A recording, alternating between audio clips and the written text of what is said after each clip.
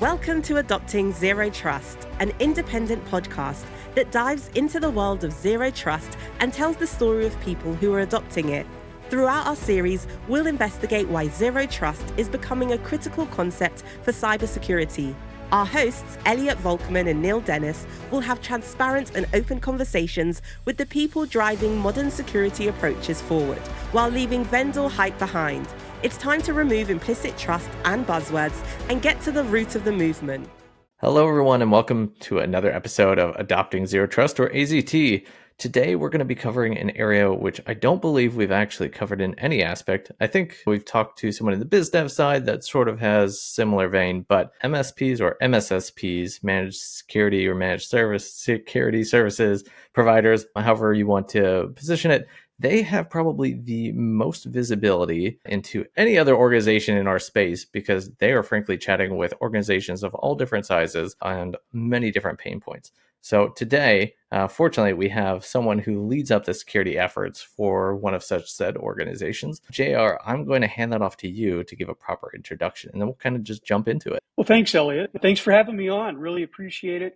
Happy to be here. It's such an important topic. And by the way, confusing topic. So I'm glad that AZT is here to, advocate for some of the principles in being successful at this. As you mentioned, I'm JR Cunningham. I'm the Chief Security Officer at Newspire. We are a managed security services provider. That's all we do. And so we don't do a lot of the other IT stuff like keyboards and mice. We focus specifically on security. We serve some of the largest customers, the largest industries on earth, and we serve a wide variety of industries. Our kind of specialty in our background is really the automotive industry and the supply chain around the automotive industry. So we got our start about 23 years ago as an MSSP specifically focused on that. Now we do a lot in aerospace, retail, finance sectors. So we do see a lot of different stuff from a lot of different industries. I'm also responsible for our consulting and our strategy programs at Newspire. So, my team does a lot of the legwork on working with customers to figure out what kind of problems are they trying to solve and how can we help? And, what are the things that are concerning to them? So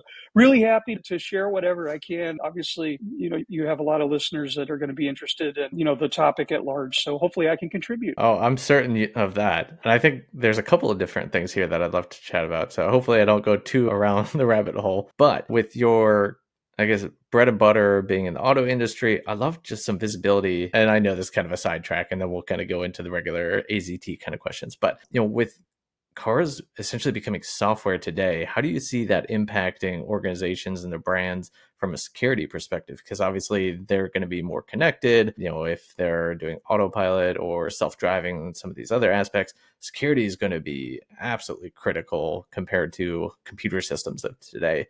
What kind of visibility do you have into, what your customers are looking at? We are living in the most profound change in the automotive industry since Henry Ford.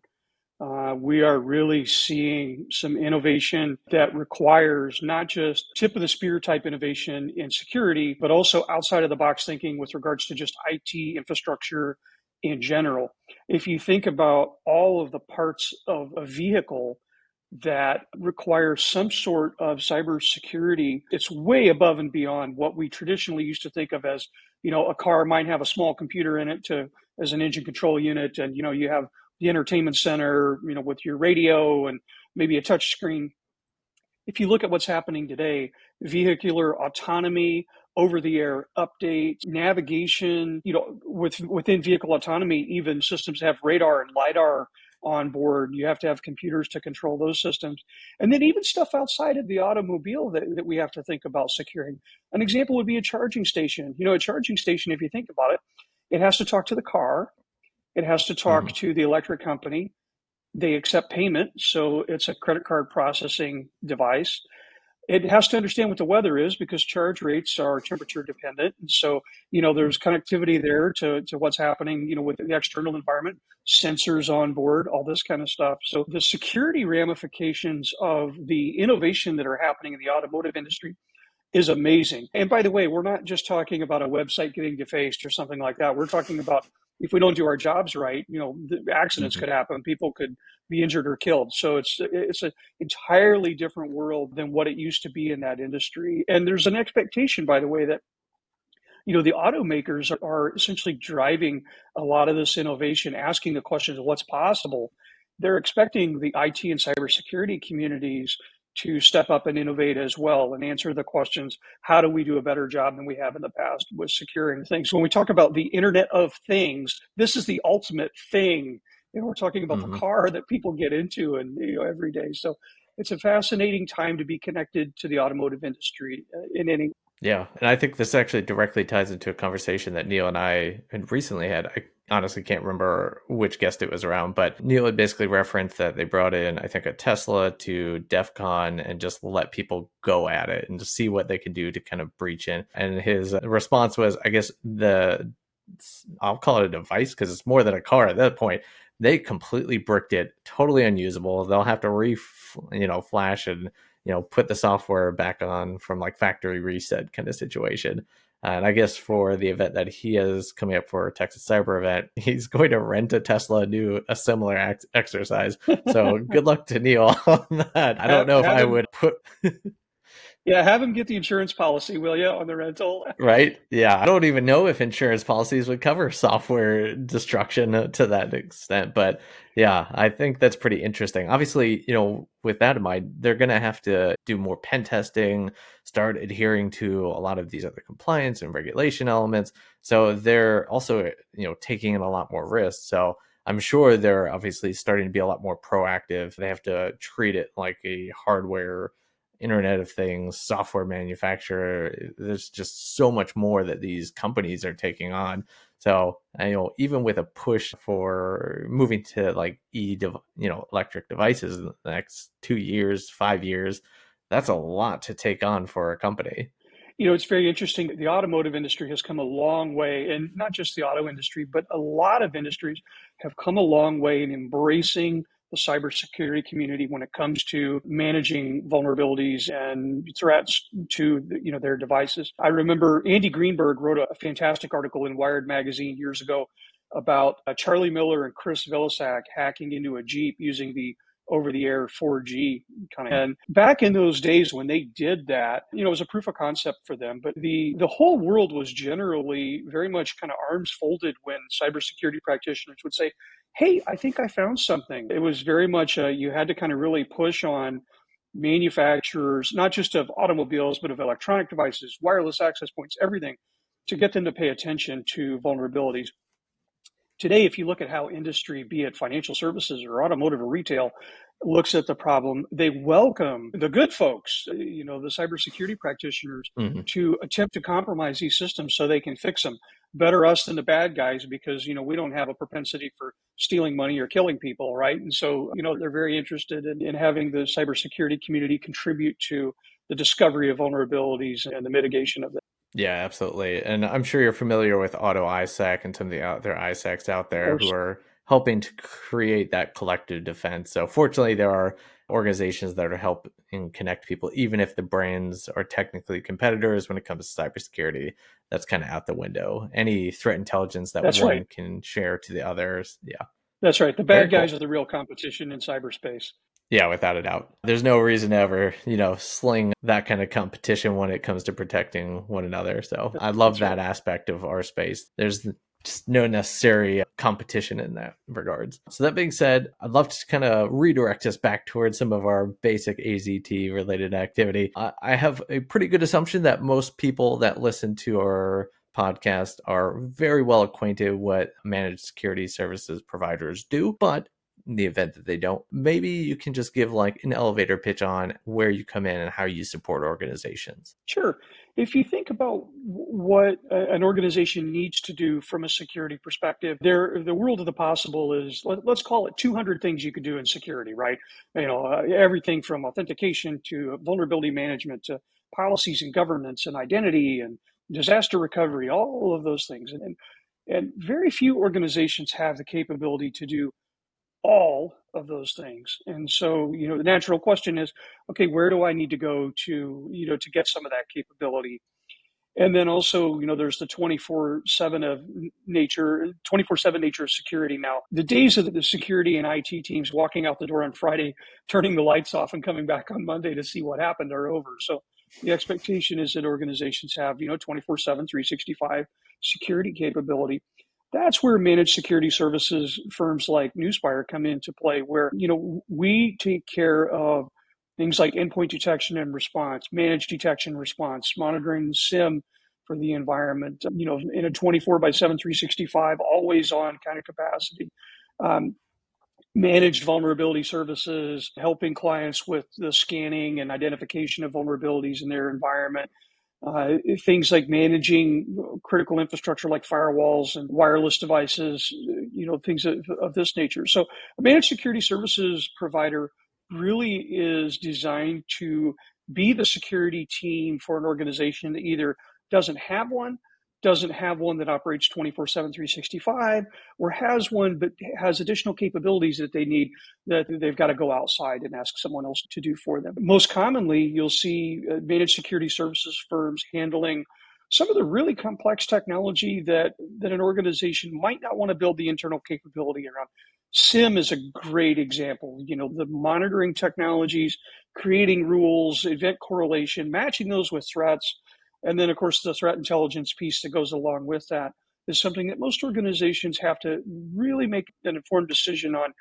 Am I going to build that capability internally, or is that something that I'm going to, ask someone else to do? And that's where we really come to bear. Yeah, and I don't want to give a sales pitch in your direction by any Sure. means, but Yeah. so or what feels like a lifetime ago, I essentially worked for an MSP. We focused on social engineering. So, every organization brand, the bigger you get, the more phishing lures they get and all that. Just the sheer amount of volume that you get for the internal SOC would be impossible for most organizations to handle. So I totally get the need and the auxiliary support for an organization like that. And then mid-market organizations in particular, do they have thousands and thousands of dollars to support next-gen XDRs or SIEM, however you want to pronounce it? The technology that you all probably have and you all have staff to specifically support, it's not really easy or cost-effective necessarily for most organizations. Yeah, Elliot, kind of what you're speaking to here also relates to the talent shortage. Organizations have to fight really hard to attract and retain the talent to manage, systems that are very complex and stay on top of the cybersecurity landscape. And that's a whole lot more of an expensive proposition than it once was. And so that's another element where an MSP or an MSSP, this is true in IT as well, have become much more important to an organization in, bringing modern current capability to bear for an organization. It's hard to hire people, especially if they're the only person who's going to do that role in a company. That's not a particularly often attractive thing for a cybersecurity practitioner to go do. So, it's the talent shortage plays a role in all of this as well. I want to say some of our biggest clients back in the day, they had so many phishing lures that a security practitioner would just, their mind would melt. Most of them were obviously benign. They're reported by internal Right. staff, but the folks that have the experience, they want to threat hunt, they want to pen test and be able to do all the things that actually help keep companies secure in a proactive state versus more of a reactive and constantly looking at really bad spam with spelling errors and stuff like that. So yeah, more power to y'all for basically able to take the brunt of it. And I think that transitions to the core of what we're out here to talk about, which is adopting zero trust. So obviously it's not necessarily a new term, and in past episodes how we've essentially come is every single episode there's like a new keyword that we focus on around. So there's the culture of it and how it impacts the organization, or zero trust as a philosophy. But I think even from the support side, you all are the champions, the coaches. Even if zero trust is bullshit, which I'm not saying it is, we're not here to pass that. We're just here to have those conversations. I can't imagine how many organizations come to you and say, I want zero trust solution. We know that it's not Right. technology in itself, but what does that Right. look like, from day one when a company says the magic keyword zero trust? What does that conversation look like? Elliot, it's one of those terms that's extremely ambiguous. It's like when a customer comes to us and says, help me with cloud security or help me with data protection. And so really the first thing that we have to do is unpack what problem is it they're trying to solve. And that helps us get to the heart of what is a solution, what are the technologies and processes that they need to adopt in order to solve that particular problem.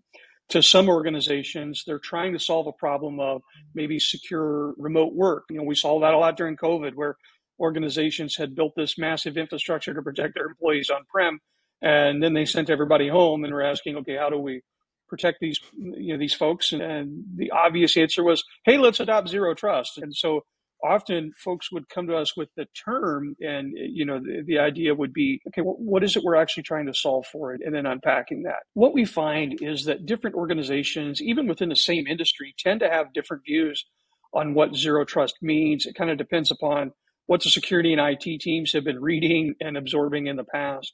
And so we really have to get to that question. What problem is it they're trying to solve? And what we often see is they don't actually have aspirations of the mythical state of zero trust.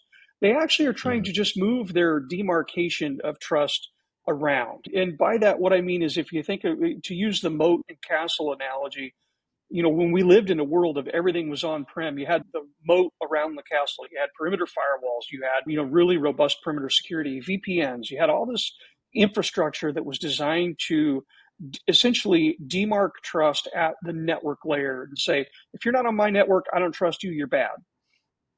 Well, the moat essentially dried up, and we have, the whole castle thing doesn't work for, the application world. It doesn't work for cloud. It doesn't work for curbside pickup.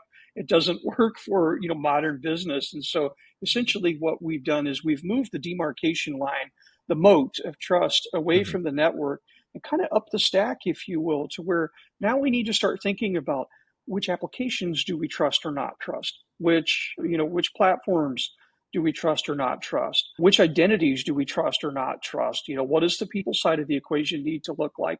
And that's really the journey to zero trust, is that movement of the moat, if you will, to make it as small of a moat as possible, but still protect the castle and keep the business safe. So we spend a lot of time with our clients trying to unpack, what is it you're really trying to do when you're thinking about zero trust? Yeah, I love that. That is the sole purpose, really, of this podcast, is to have these conversations, because I have a marketing background. I fully admit to the pain that can be put out into the world. Fortunately, an organization that I spend most of my time with, we make sure that it's not using buzzwords like that. So it's so prevalent that when they pitch CISOs and executives and security folks in the buyer committee, I think they're unnecessarily creating a lot of confusion. And I think it's okay to kind of maybe hook them a little bit with some shiny object and say, yeah, we're going to help you do this. But Right. There is no such thing as a zero trust solution. And I love that you're able to capture that and help kind of coach them through that. And I think that's one of the most critical areas that organizations like you all support, is being really like a trusted partner. And, there's just not a lot of that in the security space, especially this security technology space, where it's very transactional in nature. Oh, you're so right, Elliot. This particular area is one where the product companies really haven't been particularly helpful here, because so many of the product companies have said, we're the zero trust company. And you have to really unpack that as an MSSP or a consulting organization. You really have to help a customer that's trying to solve a very specific problem or a group of problems, unpack some of that and ask the question, okay, does this product really work for you or not? I know the vendor said it does because they say they're the zero trust company, and that's everywhere, not picking on a particular product at all. It's just pervasive in the industry. It's a new trend emerges. It kind of reminds me back of 2008, 2009, 2010, secure mobility was all the rage, and everyone was a secure mobility company, and the question was, well, what does that mean? What does secure mobility actually entail? And so, yeah, you're right. There's a lot of noise in the industry with this particular topic, and others like cloud security. I know for our repeat listeners, you probably hear me say, Neil and myself say that absolutely every time, but I think that's justifiable, because that's what you'll see when you Google search zero trust. You're going to be like, oh, technology. Instead, right. And this is my next question to you is, if you are interested in actually trying to understand what zero trust is, do you have a particular resource that you point people towards? Obviously, we've got like NIST and CISA and a few other things, but, those are very dry and hard to understand. So where does your organization sort of grasp what that is and help disseminate, what the true problems are related to it? Yeah, it's a great question, Elliot. And I think it all begins with, what does the business do and what are the threats that are relevant to that business, and what are the capabilities that we have to deal with those threats. Really a simple risk equation, right? Who are the bad guys? Why are they trying to, or how are they trying to get at us? And what do we have in place to stop that from happening? And then you kind of start to back into some of the other terms like zero trust. It becomes a function of what is it I need to do. The frameworks are great. Some of them that you mentioned, we have a lot of customers who run their entire security programs off of like the SIS 18, or maybe they have a regulatory requirement like PCI, and they put a lot of work into, the PCI part of the equation. So, those are areas where we certainly leverage those control frameworks. But at the end of the day, it really comes down to, how does this business operate? And by the way, you'd be surprised at how many security people aren't really in tune with some of the fundamentals of what is really important from a cyber perspective about a business. And, to use the manufacturing example, because we talked about it earlier, in the cybersecurity profession, we tend to be wired around protecting confidentiality. We talk a lot about encryption. We talk a lot about authentication and authorization. A lot of ink gets spilled in our industry around that. But in the manufacturing space, really availability is far more important for most manufacturers than confidentiality. If your conveyor belt isn't running or your widget maker isn't stamping out widgets, your business is in real trouble. And so, we often have to help cybersecurity practitioners unpack what's important to the business from a cyber perspective. Then we unpack the threat space and start to look at, okay, how, not just who are the bad guys, but how are they attempting to hurt that thing that we just identified is really important to you. And in the case of to extend the manufacturing example, we have to think about things like ransomware. We have to think about things like industrial control systems and IoT security that are extremely relevant to that particular business. Then we start to get into, okay, what does it mean to be zero trust in this environment? What technology controls do we have to have in place, that make it really hard for this attack to be successful? Where does that fit in the regulatory governance frameworks like NIST or ISO, or, any of the regulations that an organization has to follow? And so that's really it's not so much a singular resource, if you will, to go look at, okay, this is what I need to do to get smart in this area.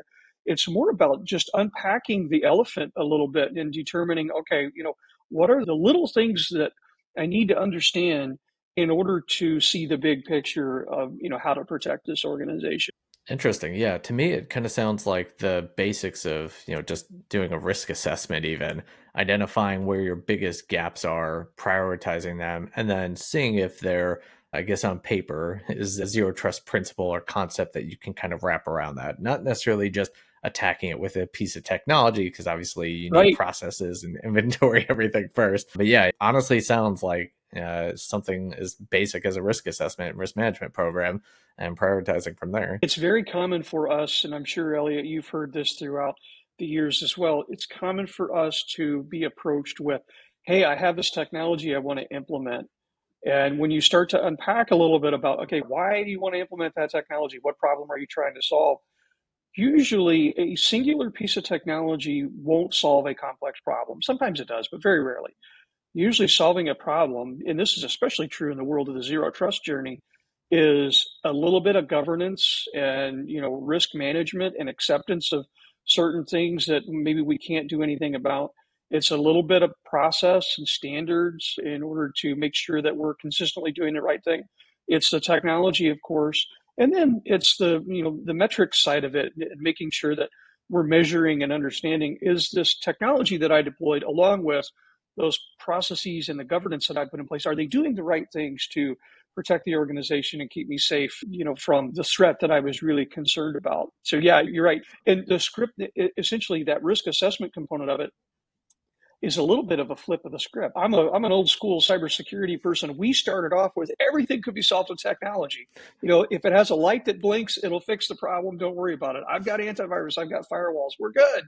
And wow, has the world changed? That is just not the case anymore. And I think that's the other aspect of this. And I know we're sort of preaching to the choir because our general audience are security folks who live and breathe this every day. But I guess we do also have the vendors that like to fall into our inbox and say, hey, we'll give you money for shout outs and stuff like that. But Right. for the rest of those folks that are listening, I think that's a critical aspect for like how they bring these conversations to organizations. So for larger organizations, they already understand that they have, profound and mature risk management programs. They grasp that. For those mid-market organizations who are getting approached by technology vendors and sort of being coached towards their product, I think it's always important to just reiterate the need for processes and making sure you have the people to support that technology, and if it can actually support it. We tell our customers all the time, you should define the problem that you're trying to solve and then expect us to answer how we'll solve for it, as opposed to us defining the problem for you and then, obviously presenting a solution that perfectly fits the problem. Imagine that, right? So it definitely works best when an organization has some sort of an idea. And by the way, sometimes the answer is, I don't know. We can help any, good cybersecurity consulting organization, can help an organization answer that question. What problem am I really trying to solve here? But we always get a little nervous when the problem is defined by, it's the whole don't ask the barber if you need a haircut, kind of a thing. Yeah. Yeah, that's a great example, especially. That's why I like to wear my hat. Yeah, so right. I don't have to deal with that conversation. Yeah. Yeah, I don't have to have that conversation with the barber. I'm good. Yeah, I'm heading in that direction too. I feel that. So I know a few weeks ago that you all had put out, I don't know if it's quarterly that you do it, but you put out like your threat reports. I'm curious, Right. and I know this is totally a redirection of conversation. So, but curious, what elements have you all seen as an increase in threats, especially with, obviously the past few years moving to remote? Has there been any impact on that? And obviously we can kind of tie that back to zero trust as well. Yeah, it's really fascinating to have the vantage point. This is actually one of my favorite parts about working with an MSSP, the vantage point of seeing how the bad guys are operating across a wide variety of industries and who those threat actors are. It's very interesting. Well, we tend to think of the hacker space as, the kid in the basement, that you slide a pizza to every, once a week and, that kind of thing, right? And that's not it at all, right? These are very sophisticated nation state actors, criminal organizations that are extremely well funded, often by their own governments or at arm's length funded by their own governments.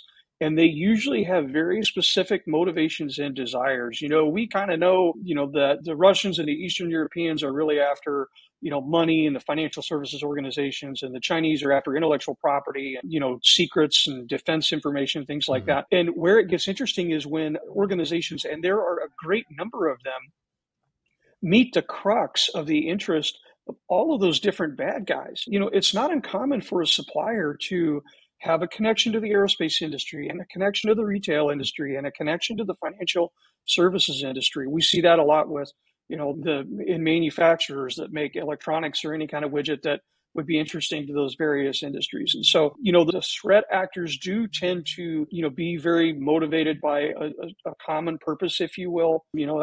Some of the examples I just threw out there. So it's interesting to watch how they all operate. And by the way, they might be operating together and not realize it to put a company at risk, right? And so we see a lot of that. The other thing that we see is, and this kind of pops up in the threat report, there certainly is an emergence of the bad guys using older vulnerabilities. It used to be the bad guys were all focused on zero-day vulnerabilities and the brand new stuff that there weren't defenses around yet. And I think, the bad guys, especially that second tier of bad guys, maybe the ones who aren't funded by a government, but are a sophisticated criminal enterprise that has, tools and the resources to pull off an attack. They've realized that it's a lot cheaper to, instead of developing your own zero-day vulnerability or zero-day attack, to go after some of the more well-known vulnerabilities that are likely to have not been patched. And so, there certainly is that. I'll say this, in looking at the threat landscape and looking at TTPs, the techniques, tactics, procedures that the bad guys use, it's really interesting how many of those go all the way back to basics, fundamentals, vulnerability and patch management, multi-factor authentication, strong passwords, the stuff that is not particularly glamorous. And by the way, when it comes to, adopting zero trust, often the stuff that's just assumed, that isn't really considered, how critical that stuff is to keeping the bad guys from being successful. the way that we keep talking about adopting zero trust in general, it's more of a repackaging of everything that has been building up to this point. So 10 years ago, I think it was a little more abstract. Today, obviously, it's very fractured. But the way that, again, I've lived in that world as well. So I had some visibility and had fun analyzing data. But, a lot of what we saw were threat actors taking advantage of low hanging fruit, not Right. people not patching things, people reusing passwords, the account gets popped and they get hit again, elements like that. So it doesn't even need zero trust, which is removing implicit trust. It's like the most basic core elements, even beyond multi-factor. Will that help secure them? Absolutely, but not reusing a password, not even Right. 101. I don't know how to explain that. So Right. I totally get that. We see this conversation often with encryption where organizations want to adopt, better and better encryption. And when we start asking about their authentication scheme, they're using passwords, they're not using MFA, they don't have privileged access management. They have privileged users that have the same account as their daily driver account.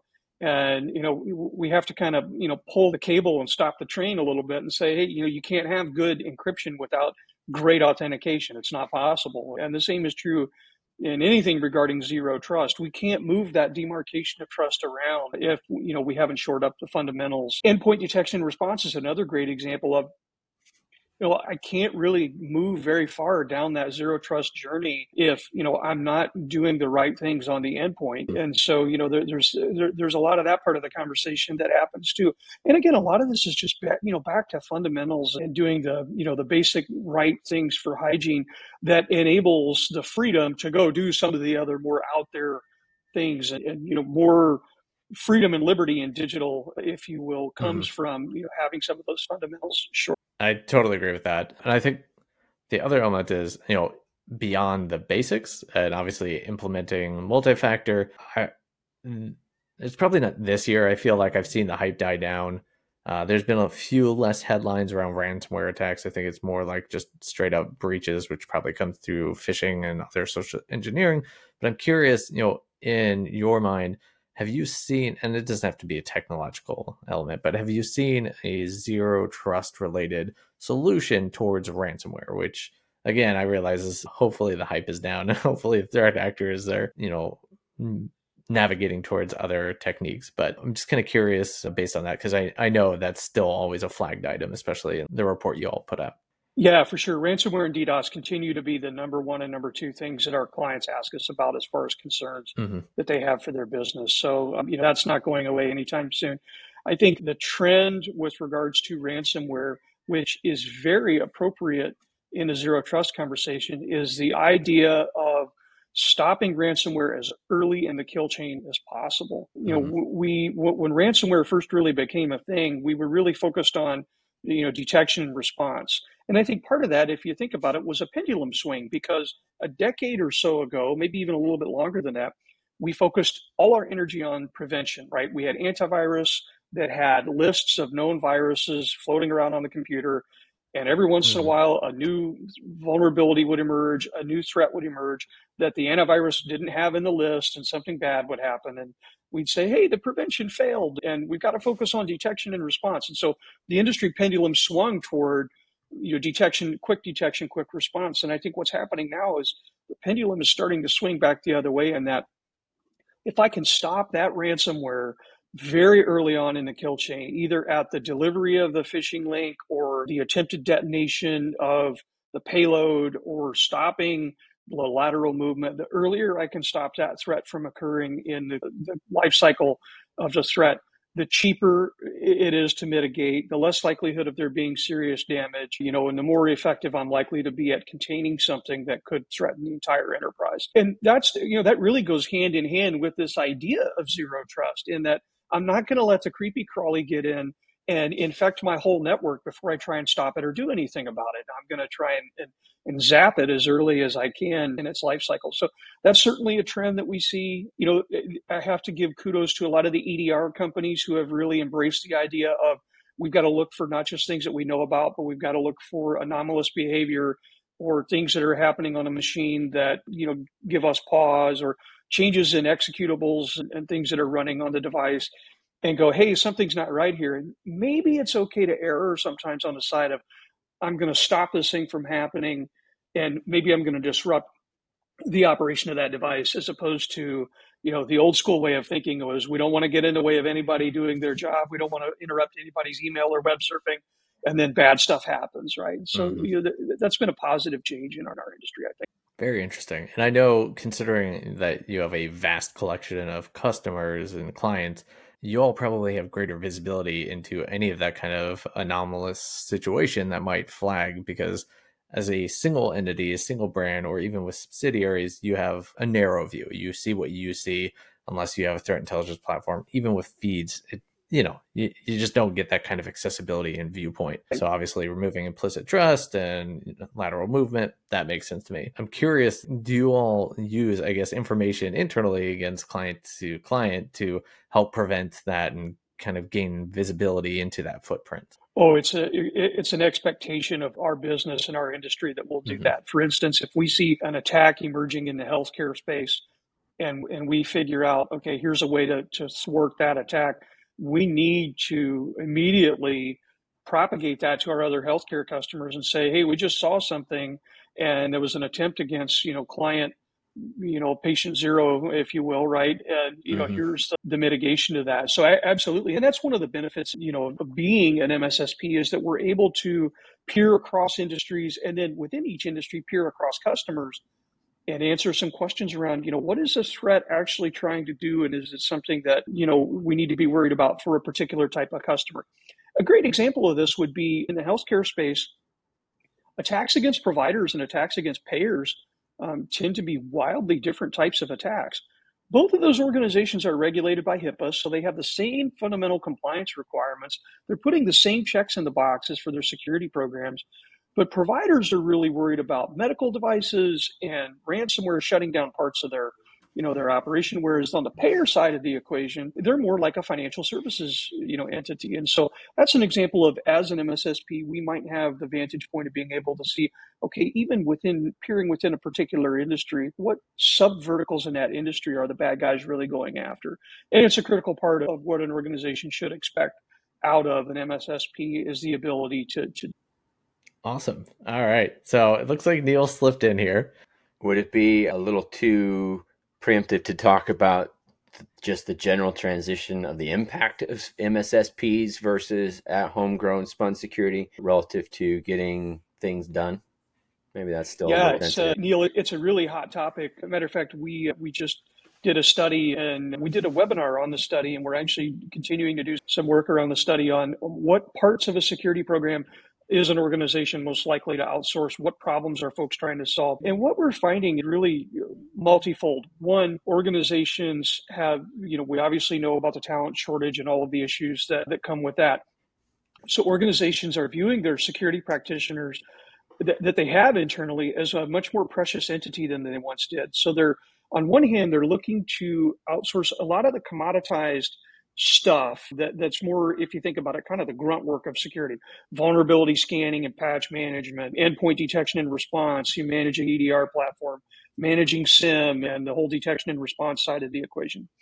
And then on the other hand of the equation, we have all this new stuff coming out that organizations aren't equipped to deal with.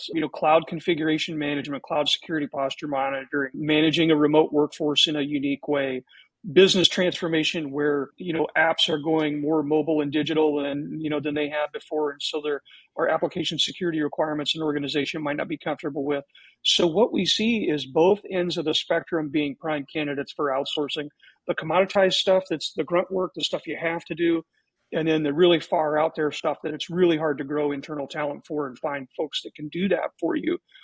Where we see organizations recognizing they need to continue to have internal capability, number one, around security governance and knowing the business. No MSSP is going to understand your business the way that you do. And so having the governance and the risk side of the equation internal is a great thing, as well as a lot of the security architecture and that connectivity between security and IT is really important to not outsource. IT is trying to move the business in a fast way. Business is moving faster than it ever has. And so, having a security function internally that's really connected with the business and also connect as that liaison to a third party like an MSSP to say, hey, here's a new problem that's emerging for me. Here's what I'm looking to solve for. Can you help me? That's capability that an organization almost always wants to have internally in order to be successful. Yeah, definitely. Yeah, I think that's kind of a fun thing to think about. I personally see a couple of different aspects, like what you mentioned, new tech. Sometimes it's nice just to bring in that consultative or even that contractor status to help with the new tech. Second, you mentioned like the labor issues and stuff like that. I have my own personal opinions on how to go down that rabbit hole, whether it exists or not. But regardless, that it does exist for some reason or another, right? So supplemental staff. So what I've seen in the past, I've seen a lot of people take and just do basic supplemental post office hours stuff, right? So they're not a full 24/7 service provider, right, but they get them the after hours piece. So that way, the mundane things are still getting taken care of, or they leverage them exclusively for a tier 1 response effort, right? And then let the team focus on those tier 2, 3, more research in depth type things.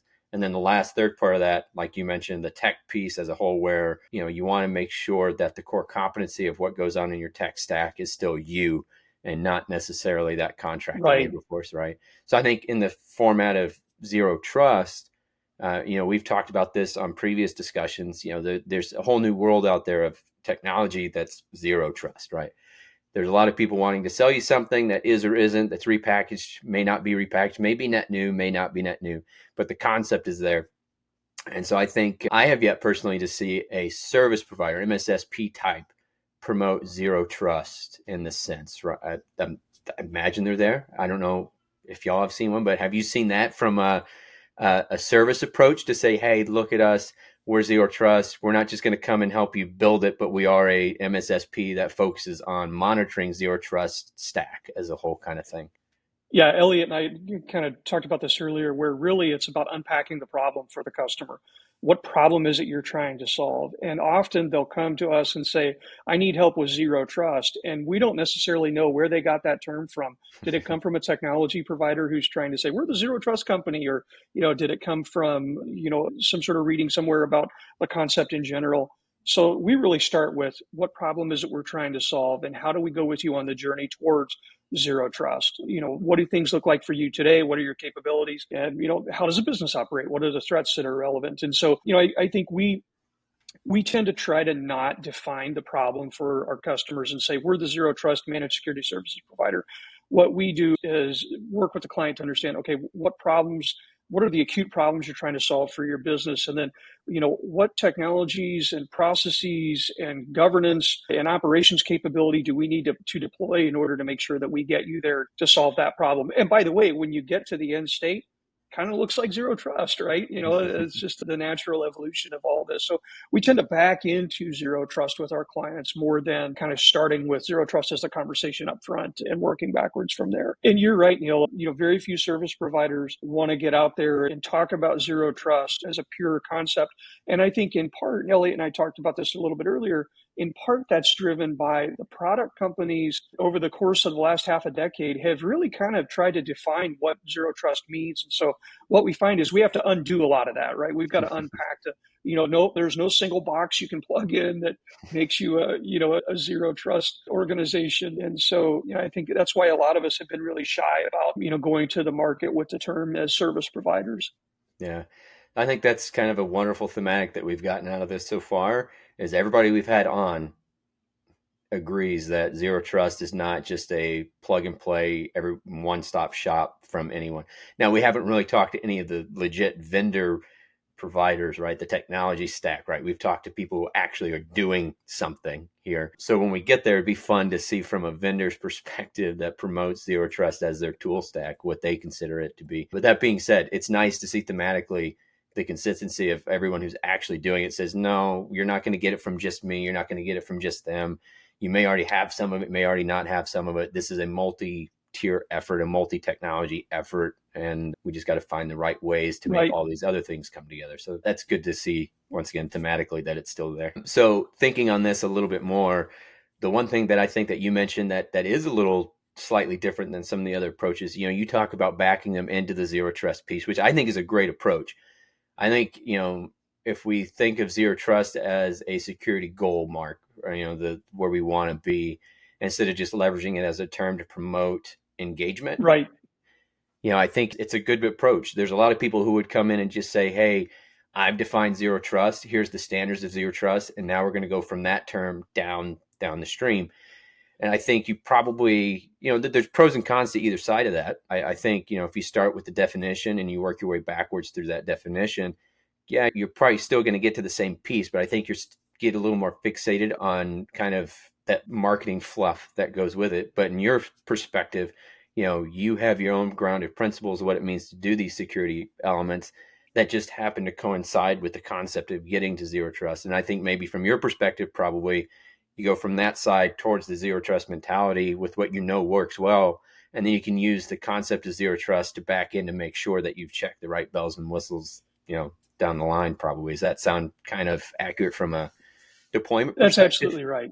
It's a journey. It really is. It's like answering the question, when will I be, and, it really is a journey that we have to go, down the path together. And the fascinating thing, and one of the things I think that makes our profession such a unique and wonderful profession and vocation, is that it's ever changing. And so the journey is not linear. And the idea of getting there, it's a recipe for disappointment. To say, I'll be really happy with my work performance when I get there, right? When the company's secure, I'm going to feel great about the job that I did. It is a journey, and, zero trust is a journey. Even there are a lot of ambiguous concepts like cloud security, or what about security training and awareness? These are all journeys. You determine where you're at a particular point in time. You try and get better over time and more effective over time.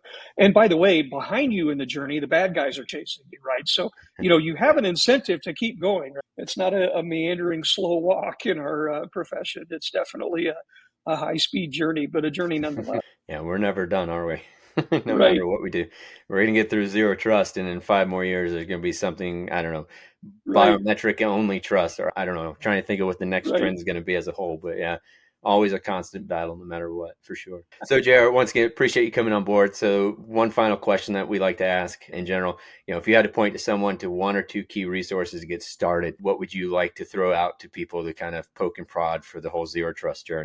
Yeah, here's kind of an odd one, but I would say as a security practitioner, start with the leaders of your business and understand what is the single most important thing to that business that you as a cybersecurity practitioner need to protect.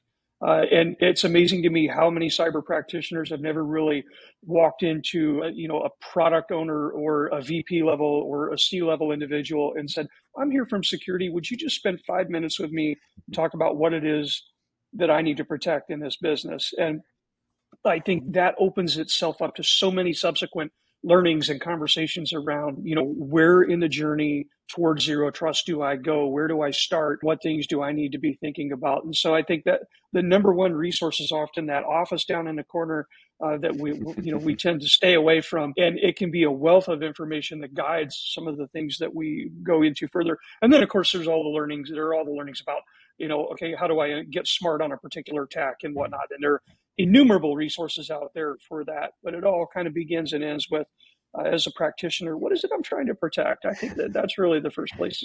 Oh my God, I wish I would have been here sooner to have more fun. That I'm an Intel analyst, so you just hit that nose on the head for me. Start with business risk requirements in a roundabout way, figure out what those are, and go backwards from there. Yeah. Awesome. Thank you. Well, JR, it's been absolutely a pleasure to chat with you. Love the insights that you were able to provide. I'll give a little bit of shout out. So if folks go over to JR's LinkedIn profile, you'll dig back a little bit and see that threat report that they put out. I don't know if y'all put it out quarterly, but I think it's pretty interesting as a resource. That said, again, thank you so much for joining us. We love chatting with folks like yourselves who have just an immense amount of visibility into our space. Well, thank you both, and please keep up the great work. Fantastic podcast. We really appreciate you having it.